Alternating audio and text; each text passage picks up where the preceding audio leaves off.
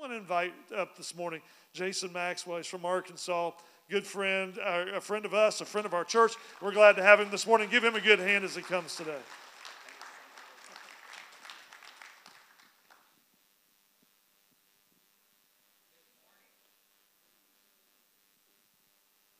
Can you hear me now? All right. Good morning. So first, I just want to say thank you so much for inviting me here and welcoming me. I know that this is a tough subject for a lot of people. It's a tough subject for our country. But what I want to really express is it's a tougher subject for those who struggle with homosexuality. Because they don't feel welcome in the world. They don't feel welcome in the church. And oftentimes that's where we end up in such explosive battles between the church, within our families, within our communities. And so today I hope to shed a little bit of light on that and bring a variety of perspectives. So if I can go to the next slide, I'm going to talk a little bit about our ministry real quick and then get into it. So our mission is to exemplify God's love by compassionately helping people find their true identity in Jesus Christ, empowered by the Holy Spirit. Why do I add empowered by the Holy Spirit in that? There are many denominations and many churches across our country who never speak about the Holy Spirit. And it is the Holy Spirit who dwells on the inside of us, who empowers us to live transformed lives and overcoming lives. And as I share with you today, I'll share more about that.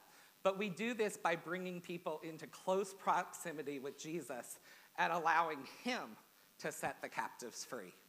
Who knows that it is not our responsibility as church goers or the church itself to set captives free?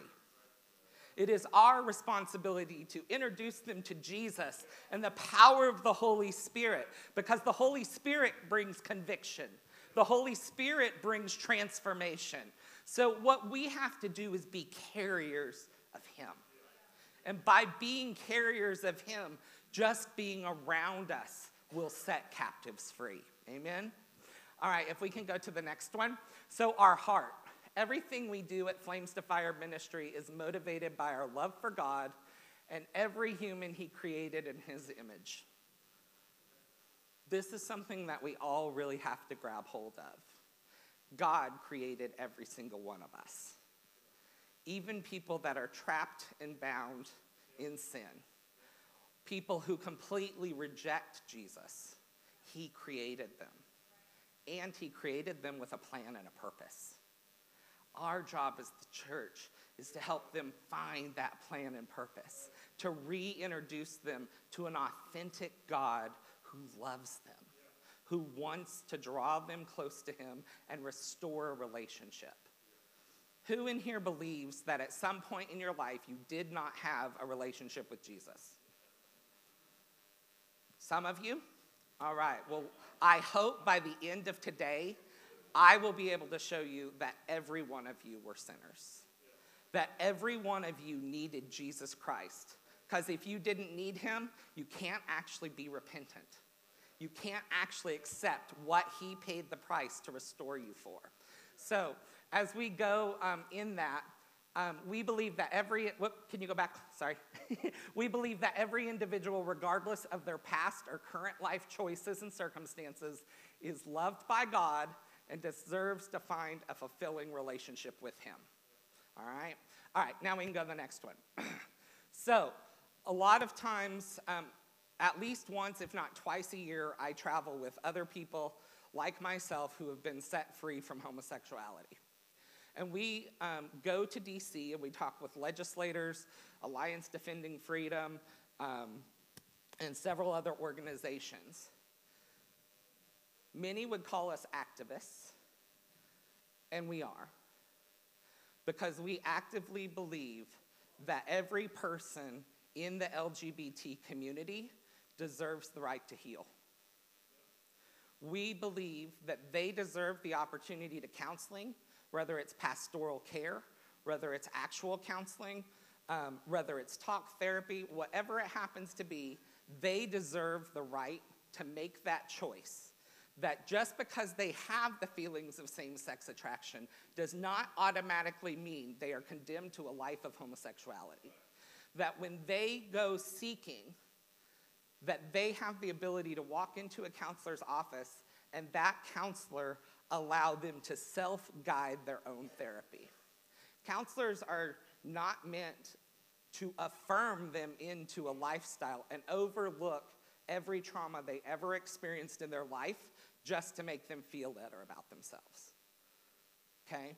I know that's a tough word right there, but let me tell you, between the Human Rights Campaign itself believes that 36% of those in their own studies, which are no longer on their website because they took them off because they realized it wasn't helping their cause, but 36% of those in the LGBT community have experienced sexual abuse or early childhood traumas.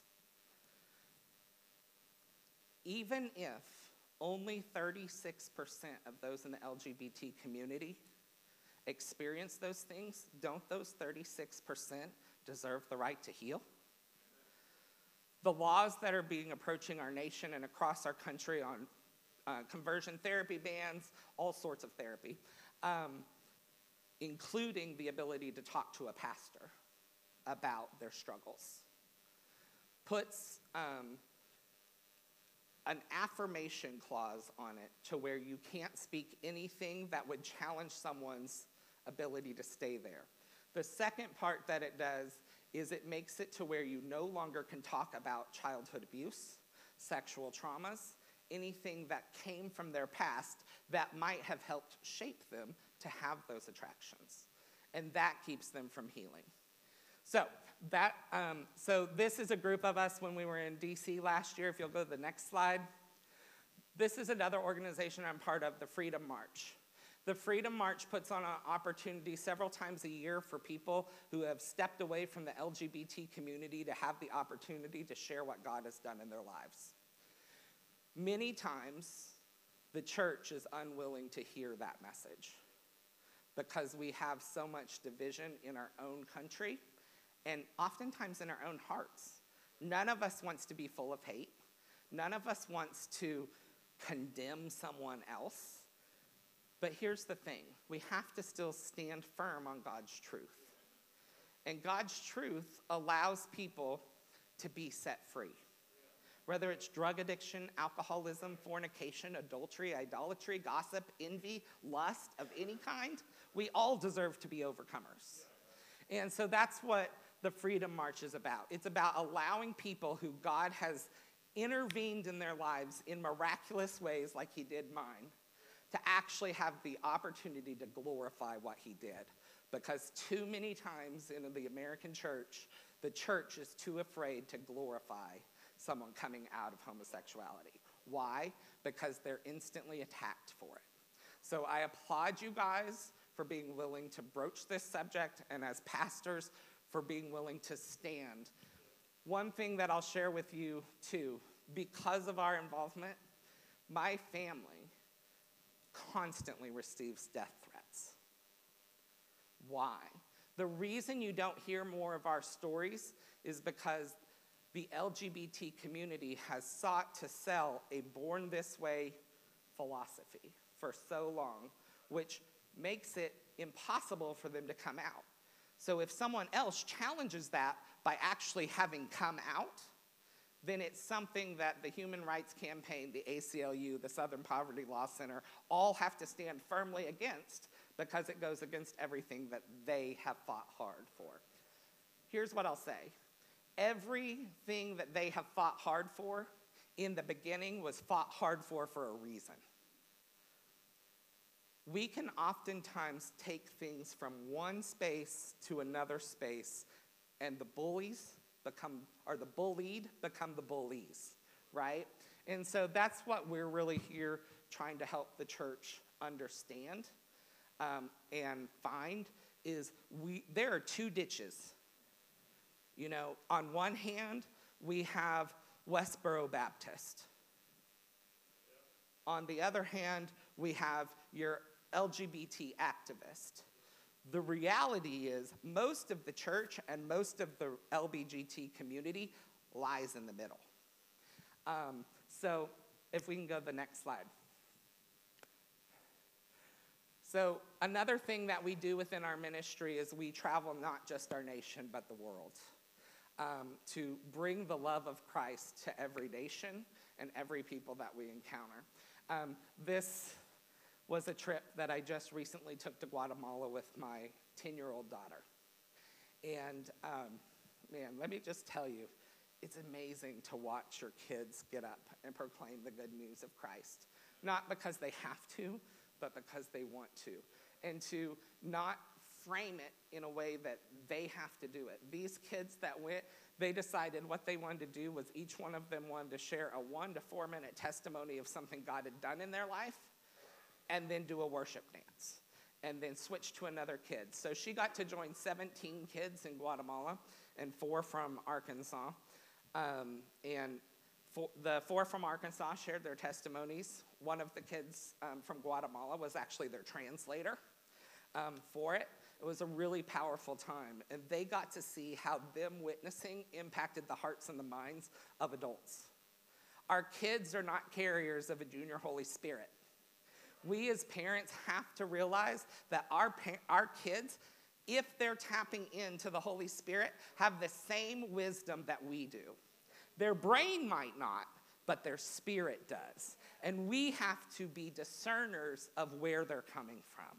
Are they speaking to us from the Holy Spirit, or are they speaking just from their mind?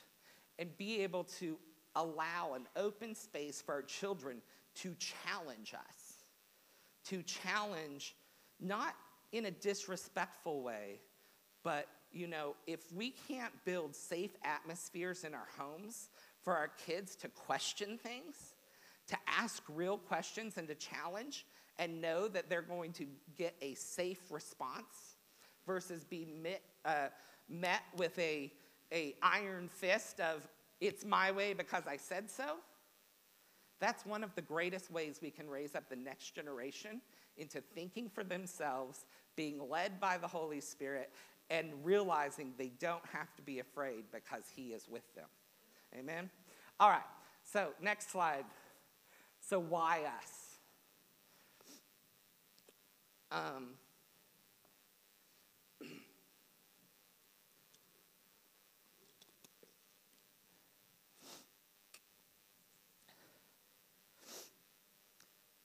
We sang a song earlier that God can turn everything that the enemy meant for evil into something good. I experienced sexual abuse for the first time between the ages of 5 and 6.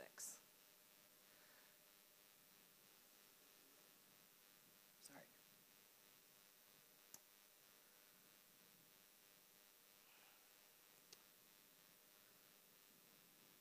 Too many times, our kids experience things that were never meant for them to experience. Sometimes it's because our parents were too busy working and not busy enough paying attention. Sometimes it's because the mom and dad couldn't fulfill their marriage covenant. And so they were raised by just a single mom or raised by a single dad. Sometimes it's because drugs or alcohol entered the picture, and one of them was put in jail. So again, they're raised by a single mom or a single dad. God didn't design family so that one person had to bear the whole load. He designed parents and family so that the two could come together as one, that they could be the fulfillment of God's entire being. As fathers, we impart destiny into our kids. We are able to speak life into them. But sometimes we're not the best nurturers. That's not true of all of us, but for some it is. Moms are great nurturers, but can they also impart destiny? Absolutely. But the two coming together and being able to be led by the Spirit together is how God designed family to be. Amen? So, as I went through childhood, my viewpoint of love and relationships was very skewed. The enemy took that sexual abuse. And for the first time, that was the first time I ever felt loved by a male. For some people, they take sexual abuse and it does the opposite. They feel so disgusted and so against what happened that they vow to never partner with that sex.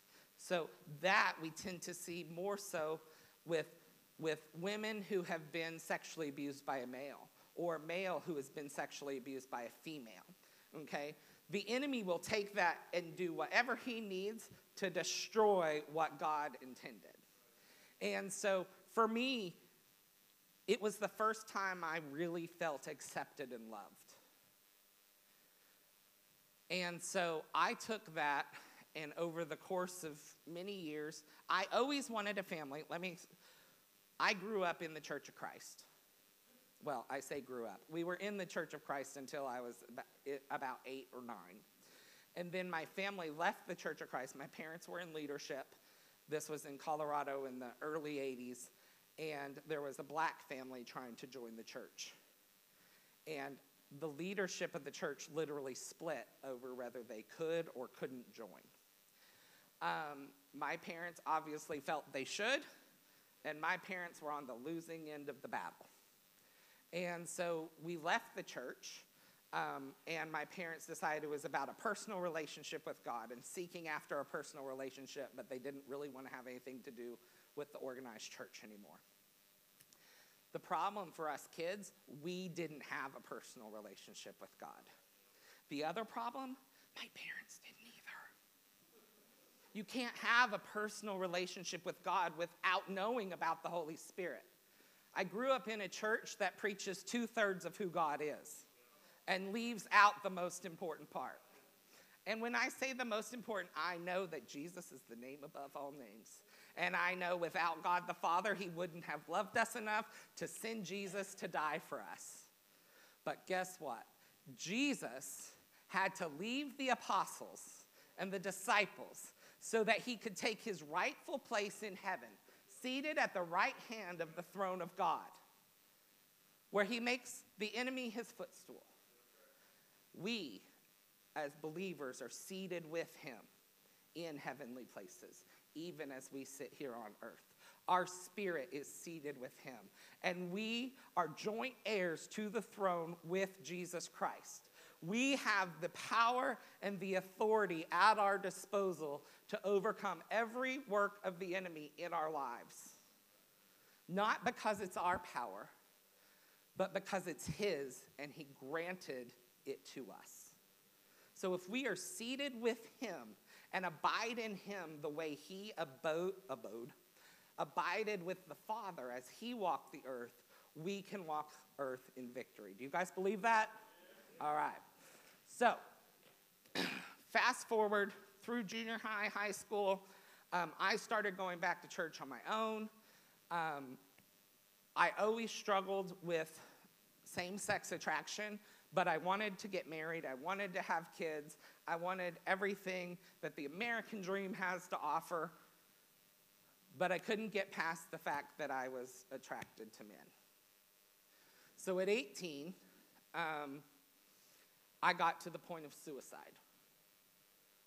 I was suicidal because I couldn't reconcile what God said about homosexuality and what the Bible, I should say, what I had heard God said about homosexuality and what I heard the Bible say and my parents say, and oftentimes that was a very condemning message. Can you believe that those gay people do those things? Can you believe that they are so proud that they are having parades celebrating their sin? Well, when a kid who's struggling with those feelings that they don't understand hears those words coming out of the mouths of people that they love and respect, or that are in their church or in their family, they no longer feel safe to talk about their struggles. Because if they're saying, can you believe, that means it truly must be a shameful thing. How many of you have kids in here? I have a challenging question for you. If your son comes home and tells you that he is sleeping with his cheerleader girlfriend outside of wedlock, do you have the same gut-curdling reaction of sin and disgust that Jesus died for as you do if he comes home and says that he's sleeping with his wrestling boyfriend? If the answer is no, I challenge you to take this to the Holy Spirit, to ask God to show you his heart towards sin. Because there is no difference between fornication and homosexuality. They are both sins of sexual immorality outside of the confines of marriage. Second point that I want to make here is when we look at marriage, actually, I'm just going to jump to this story. When God set me free, which I'll go back to in a minute, but when he set me free, a few months after that, he said, if I was always willing to share my testimony at every open door opportunity he gave me, that when I reach heaven, I will encounter 1 million+ individuals that he set free from homosexuality through my testimony. That seems impossible to me. Right. With God, all things are possible. But in June of 2015, when the Supreme Court legalized marriage across our land between homosexual couples, I no longer had faith for what God said. I no longer had faith that what the mission that he gave me was going to be possible. Because now we have just bound people in an even tighter area. Now they are going to have to struggle with, well, is it a sin for me to get divorced since I got married? How do I walk out of this relationship? All of these different kinds of things. And so I had gone to church that morning. My wife was sick, and I had gone to church, and I'm sitting there, and I couldn't even worship. And I love to worship. But I couldn't even bring myself to worship because I was so wrapped around what the enemy was doing. And at the end of that service, our pastor, and this wasn't really like him to call things out at the end of a service, but he said, I just feel like there's someone in here who really needs to know that what God told you is the truth, and that the mission that he had for you is not canceled because of something that recently happened. And he said, so if that's you, I want you to come up here and we're going to pray for you. Well, obviously, I knew that was me. And so I walked up there and the church prayed for me, and I go to leave, and I get to the front door of the church as I'm walking out, and I hear the Holy Spirit say, are you going to come worship me now? So I called my wife, and I said, I'm going back to second service. And I went back in there, and I was still struggling with worshiping, but I was pushing through. And I was like, thank you for the word. I will stand.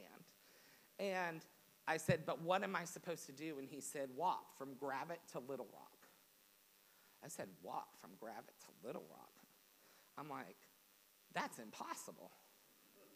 All things are possible with Christ who strengthens you.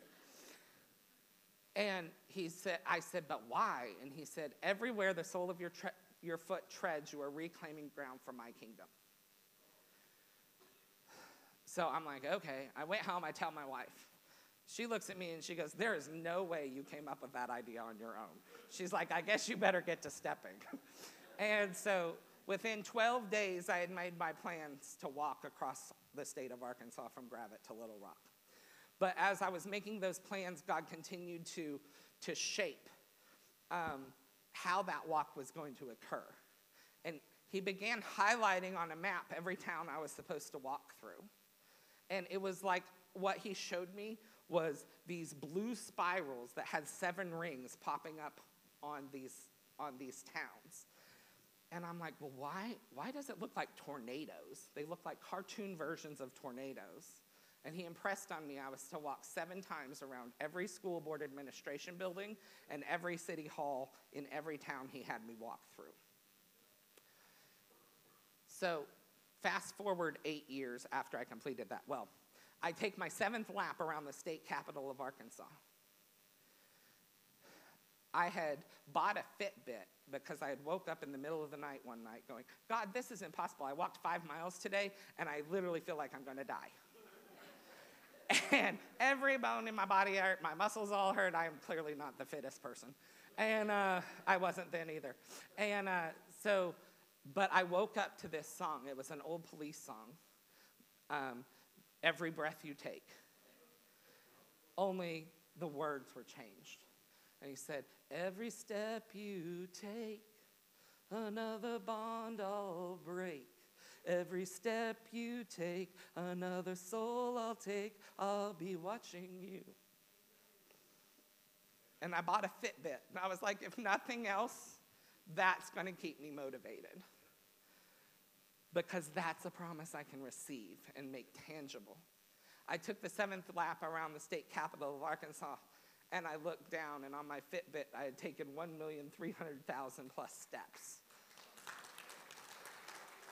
Had I not been obedient to what he asked me to, I never would have had that confirmation of his original promise to continue to stand.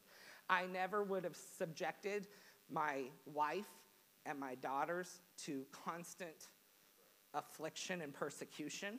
It's not easy to walk against culture, all right? I don't say that from a feel sorry for us standpoint. That's what we're supposed to do as Christians. We're supposed to stand up for what his truth is and what he says. And so as we continue to move, if you fast forward from at the point of suicide, God told me, or the Holy Spirit stopped me and said, if you kill yourself now, the devil wins now. I'm like, wait, what? I had only given him 2 choices. I was not going to get married, lie to my wife, and pretend I didn't have same-sex attraction. I knew that at 18. I wasn't willing to do that. I wasn't willing to, I had friends whose parents had gotten divorced. I saw what that did to them. I wasn't ever willing to do that to my own kids.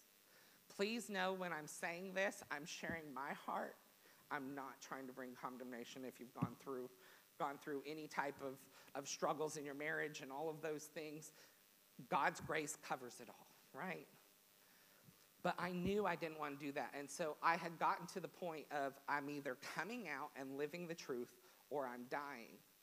And I decided that killing myself was easier than bringing shame and condemnation upon my family and having to deal with the potential rejection that would come along with that.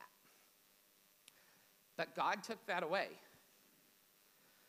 because I realized if I killed myself then, the devil won then, and that was a scary thought. And so as I stepped forward from that place, I came out. I lived in the gay lifestyle for 15 years.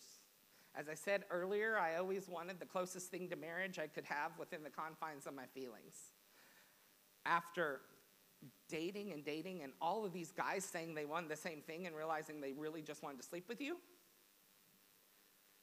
I was like, wow, this isn't working. But I finally met someone, and we spent 11 years together.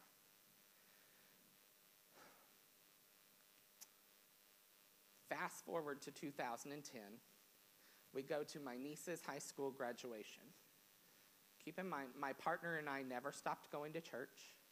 We never stopped believing in Jesus. We were just very confused and deceived in what our life looked like, okay?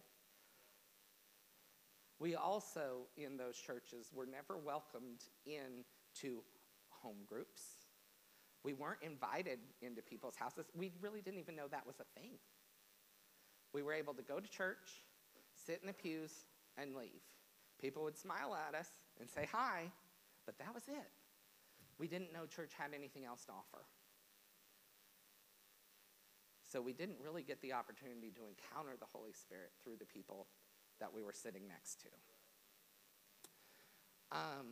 So as we went to my niece's high school graduation, we decided the next morning, so her graduation was on a Saturday night, we decided as a whole family, we'd go to this little church in Centerton, Arkansas, called New Life Christian Center at that time.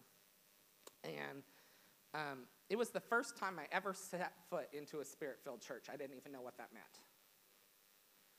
And so we step in there, we go. This was definitely not the first time that Keith and I had gone to church with my family. My parents made it clear where they stood on the issue, but they still found a way to love us, welcome us, and walk alongside us, which was not the case in the beginning. It took them several years to get to the point where their judgment and where they stood in truth could actually welcome us back into their lives. Because honestly, if you've ever been through that, like walking with parents all the time has been so healing for me, because I realized how much my parents actually cared. It wasn't rejection on their part. They were just grieving.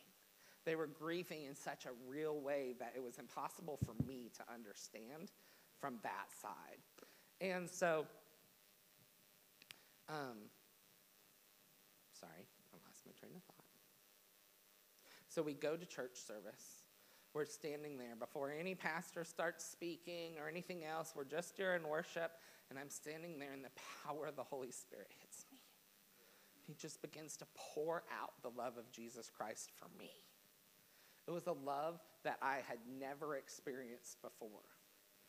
For the first time in my life, I realized that had Jason Maxwell been the only person that Jesus would have needed to live on this earth for 33 years and suffer for, he would have done it just for me. No longer was about all of you. Yes, he died for all of you, but he died for me. And all of a sudden, all that knowledge that I had and a lot of things that I didn't know just flooded my heart. And he left me with this: are you ready to follow me now?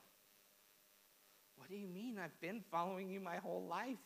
I was baptized between 2nd and 3rd grade at summer camp. I turned my life over to you.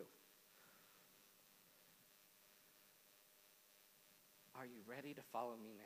So right after this experience of overwhelming love was the fear of the Lord and the knowledge that, wow, I better do things different. He's showing me, he's given me the last 15 years to get my junk together. He didn't reject me. He didn't push me out. He actually saved me. He saved me so that his love, which is patient, kind, never insists on its own way, was able to bring me to a point that I was willing to follow him. There are many of you sitting in this church today that may have been following God your entire life, but really what you've been doing, like 95% of the rest of the church, is checking a box. You come to church, you put on your church mask, and you're like, hey, brother, how's it going? And you're so excited to see each other. And when somebody goes, well, it's kind of been a crappy week. Oh, I'm so sorry to hear that. Have a blessed day. Instead of getting inside and going, well, what's going on? You know what? We don't actually have to make it into service today. We can sit out here and have a real conversation, and the Holy Spirit can help us through it, right? Nobody's judging whether you sit in the seat or don't sit in the seat. God knows your heart, and if you're moved with compassion to like sit and build a relationship with somebody, that's more important. Because we have every other day of the week to praise and to worship him in our quiet places. And is there awesome, look, we enter the courts of heaven through praise and worship. And community worship is an amazing way to do that.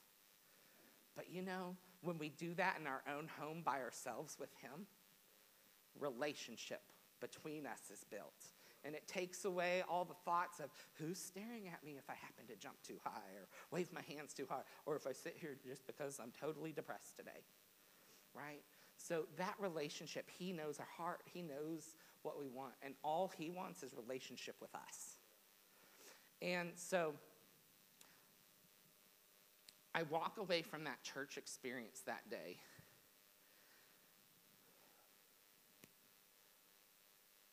never able to go back. So we drive back to Dallas. The next weekend, we go to my partner's, one of his cousins' graduations in Austin. In the middle of all that, they were all outside talking and everything, and I just felt like I had to go home. And my partner comes walking back in through the house, and he's like, "Are you okay?" I'm like, I've got to go home. We lived in Dallas at the time, and he's like, "Well, okay, like now?" And I'm like, "Yeah." I was like, "Why don't you just stay here and come home with your aunt and uncle when they're driving back through to Chicago and have them drop you off in a couple days?" He's like, "Are you sure?" I'm like, "Yeah." And so I went home and struggled with the Holy Spirit. How do you leave the person that you say you've loved for 11 years because God told you to? Especially when you've both been going to church the whole time. How could he have let us stay together for 11 years and build what we considered an amazing life? You know, not all people in the gay community are miserable. Are there a lot of people who are? Yes. But I often look back and go, I was gay, successful, and happy by all worldly standards. And I thought I was standing in a right relationship with God. As I built the largest home staging and design company in Texas, I gave God the glory for it every single day. And I said, "Thank you so much for the blessings that you keep pouring onto my business." And so when he pulled me out of that and I was left with nothing, and I had closed down my business and helped my employees find jobs, and I relocated within 3 weeks of that experience, closed down my business, resigned from every board position I had on the International Association of Home Staging Professionals and the local real estate board to follow Christ. And I told everyone why. Because I wanted them to hold me accountable if I ever tried to come back. And so as I stepped into the future, within 3 weeks, I'm standing back at the same church, and I'm sitting there, and I'm like, I was so angry with God. Why didn't you just let me kill myself 15 years ago? Now you're pulling me through the same struggles in reverse. Now everything that I had to convince myself was okay then, I'm having to undo and unravel and go back to my family and go, I was wrong. Why would you let me do that? And he goes, raise your hands. Raise your hands and surrender to me. I'm just standing there in worship and I have my eyes closed. And I'm like, I am not going to raise my hands. Only crazy people raise their hands in church. Raise your hands and surrender to me. And I open my eyes and I look around. And I realize I'm staying in church where everyone is raising their hands. And I said this, God, I am a leader, not a follower. I'm not going to just raise my hands. Well, isn't that kind of a problem?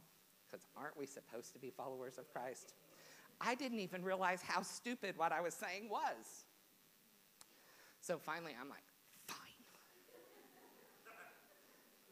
And then I just started pouring out my anger. And then I said, God, I just gave up everything that I've ever worked hard for to follow you. And if you say I'm not gay or I'm not supposed to live gay, then it's your responsibility to take away why I think that way. It's your responsibility to take away every piece of my abuse, every sexual interaction that I've had, every viewing of pornography, whatever it was that made me believe this identity that you say is not who you created me to be, you rewire my brain and you take it away. And in that moment, my hands began to shake. And I literally felt waves of heat going back and forth through my mind. And I stepped away from that experience, never questioning whether I was born gay or not. God is a miracle worker. The same Holy Spirit that rose Jesus from the dead 2,000 years ago is supposed to be alive on the inside of every believer. He made us to be overcomers, to overcome every attempt of the enemy to destroy our lives. A couple weeks later, I asked the Holy Spirit, I said, I gave you credit for my business. Why did you take it away? He said, I never gave it to you. God does not care, or the enemy does not care that you give God the credit if the demonstration and the walk you are giving to the world is all about the world, because it deceives everyone around you. Just because you're walking in great finances and business and all of these things does not mean you're standing in right relationship with God. At the same time, it doesn't mean you aren't. And so judge with the Holy Spirit. Ask him. He wants to be involved in every little detail of our lives. So we fast forward to about 4 months later, and I had been reading this book on the good fight of faith, and I put it down, and I go to bed, and I'm laying in my bed, getting ready to go sleep, and I start feeling these waves of electricity, like going up and down my body. I know most of you probably think I'm totally crazy, and that's okay, because we serve a supernatural God, and we're not meant to explain everything that he does. So I feel all this, but I felt paralyzed, and I couldn't move. It was like there was this huge weight on me. And then I remember thinking, do I even want to move? Like, this is kind of cool. But then I also go, is this the devil or is this God? Because I really didn't know. Because I didn't read about this in the Bible. Of course, I still hadn't read it through most of the Bible, I'll be honest. And I'm sitting there, but there was such a peace attached to it. And I just lay there. And all of a sudden, all this gibberish starts coming out of my mouth. And it made absolutely no sense to me. I often explain it. It was like saying 3 syllables of Cowabunga Dude from Teenage Mutant Ninja Turtles. I was like, that's how ridiculous it seemed to me. This goes on for about an hour and a half. My dog's sitting there licking me in the face. I can't swat him off because I'm like, if I literally force myself, does that make this stop? So just stay. Just stay. What I realized later, God often has taken me and done these amazing, miraculous things and then sends me back to his word to prove it. And so I found out that was me being baptized in the Holy Spirit. What do you mean there's 2 baptisms? Like, there's baptism in water and then baptism in the Spirit, but I thought when I was baptized in water that the Spirit instantly came and dwelled within me. Well, he does. And he's sealed within you at that point. But there is power that comes in the baptism of the Holy Spirit. That was something I never knew before. And that power is what has allowed me to walk a transformed life. That power is what allowed me to get married. If you'll go to the next slide for me. This is my family. This is the heritage of God that was meant for me, that the enemy came to steal, kill, and destroy. Because these 3 young ladies have already done so much. Holland, our oldest, which is my stepdaughter.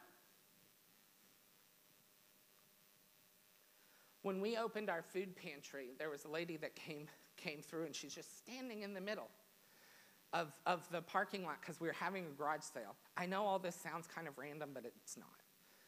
Standing over there, and I walk over there, and I'm like standing there towards the back, but staring right at me. And I'm like, can I help you, ma'am? She just keeps staring, but doesn't say anything. So I walk up closer, and I go, ma'am, can I help you? And she jumps, and she's startled. Well, as it turned out, she was blind. And she was just standing there waiting for her sister, who was walking around doing all the garage sale shopping. I was like, oh. I was like, would you like me to walk you to your sister? And she's like, yeah. And so I put my arm out, and she grabs it, and I go, who is her sister?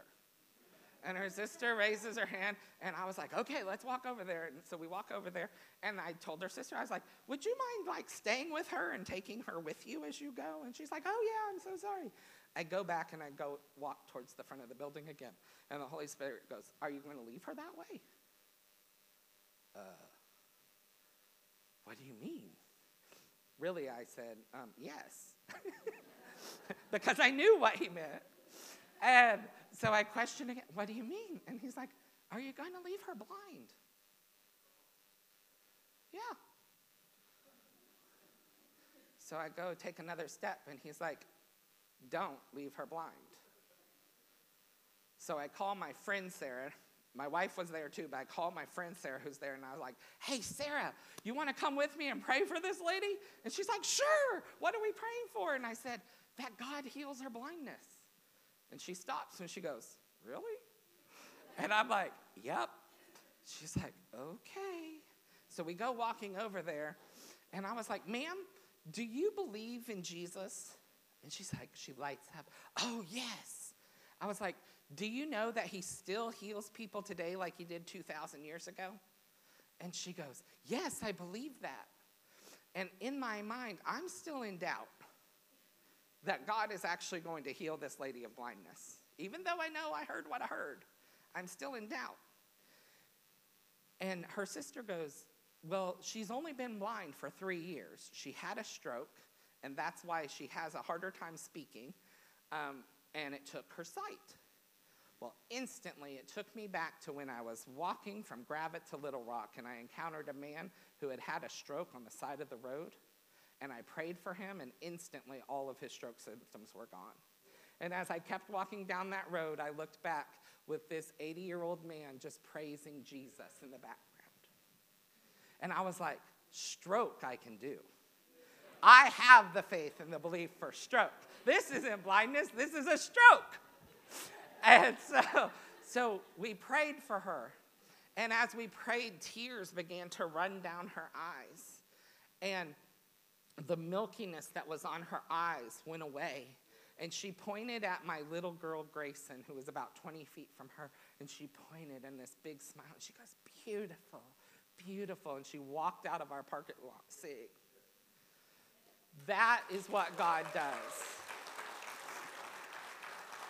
When our food pantry actually opened, Holland, our 19-year-old, prays for this lady afterwards. Didn't even know what she was praying for. The lady just said she was sick.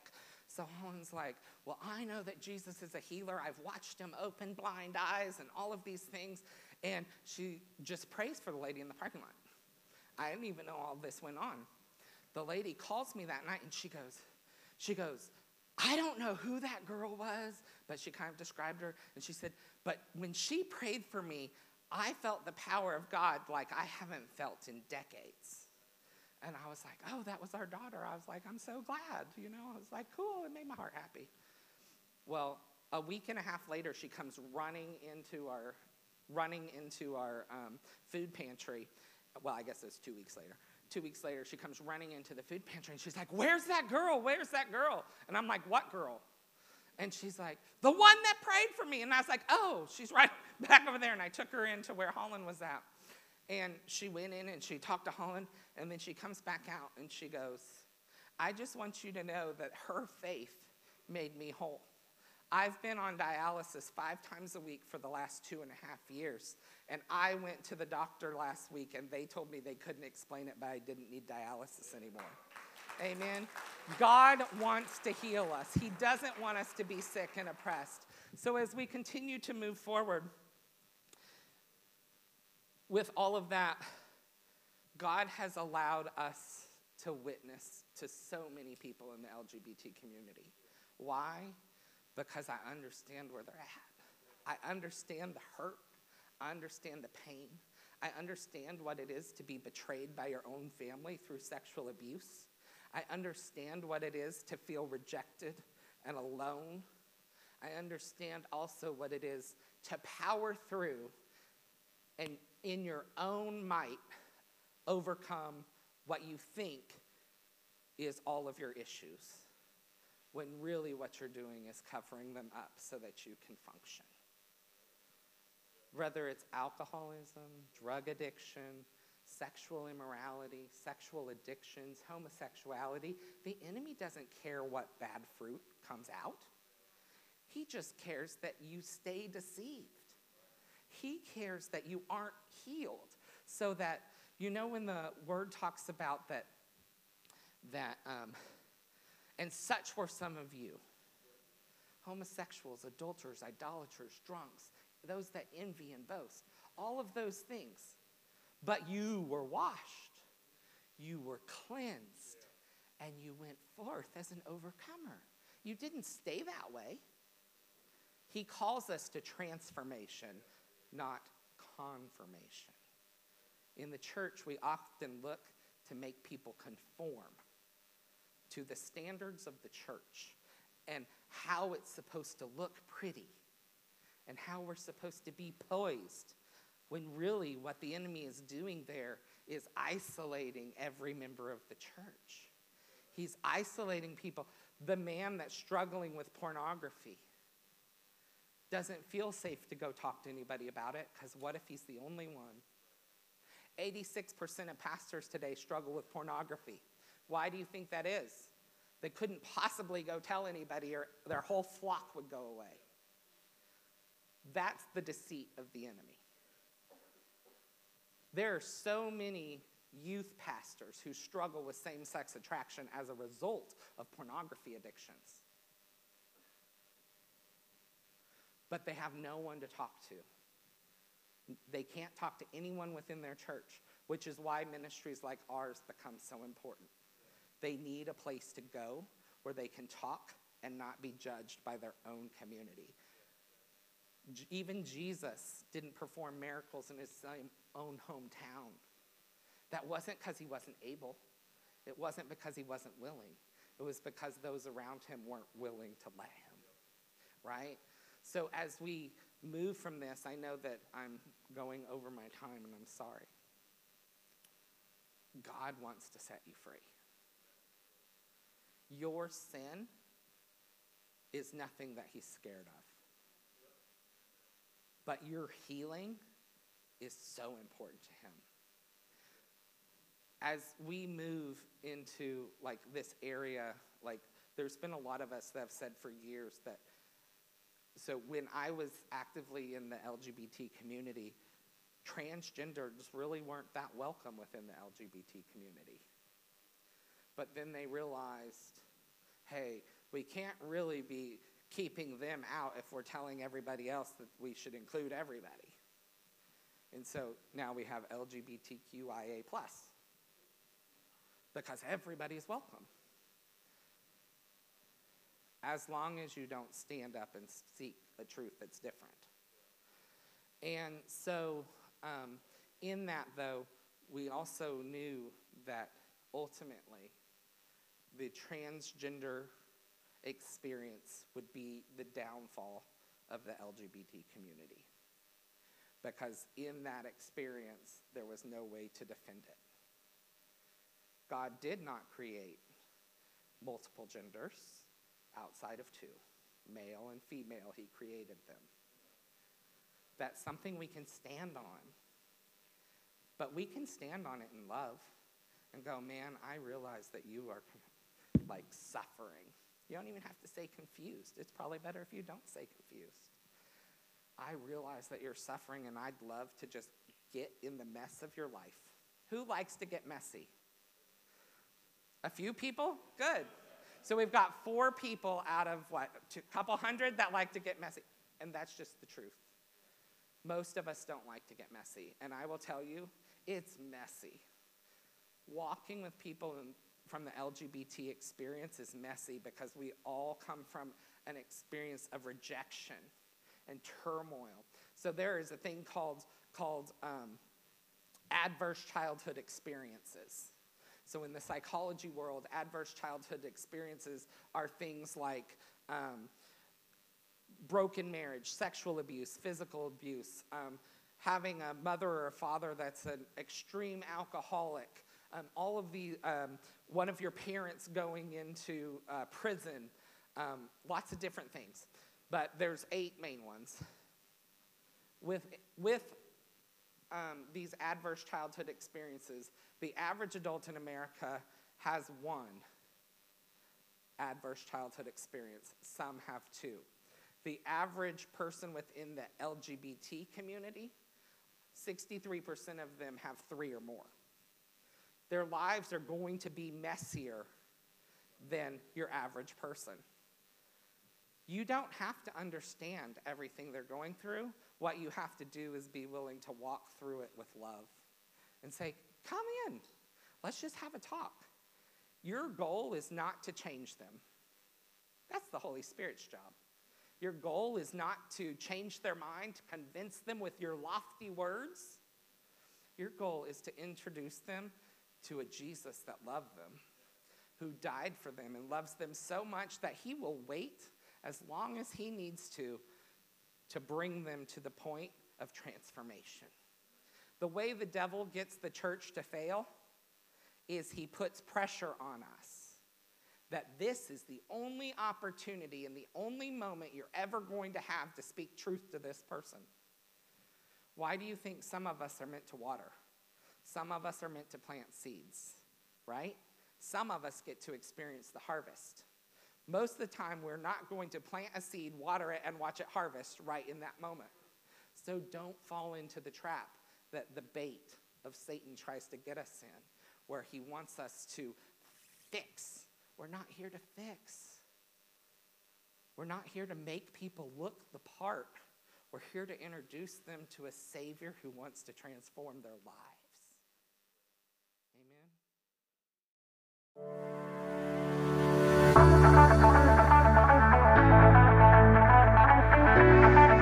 We want to welcome you to Sunday mornings at Frisco Church.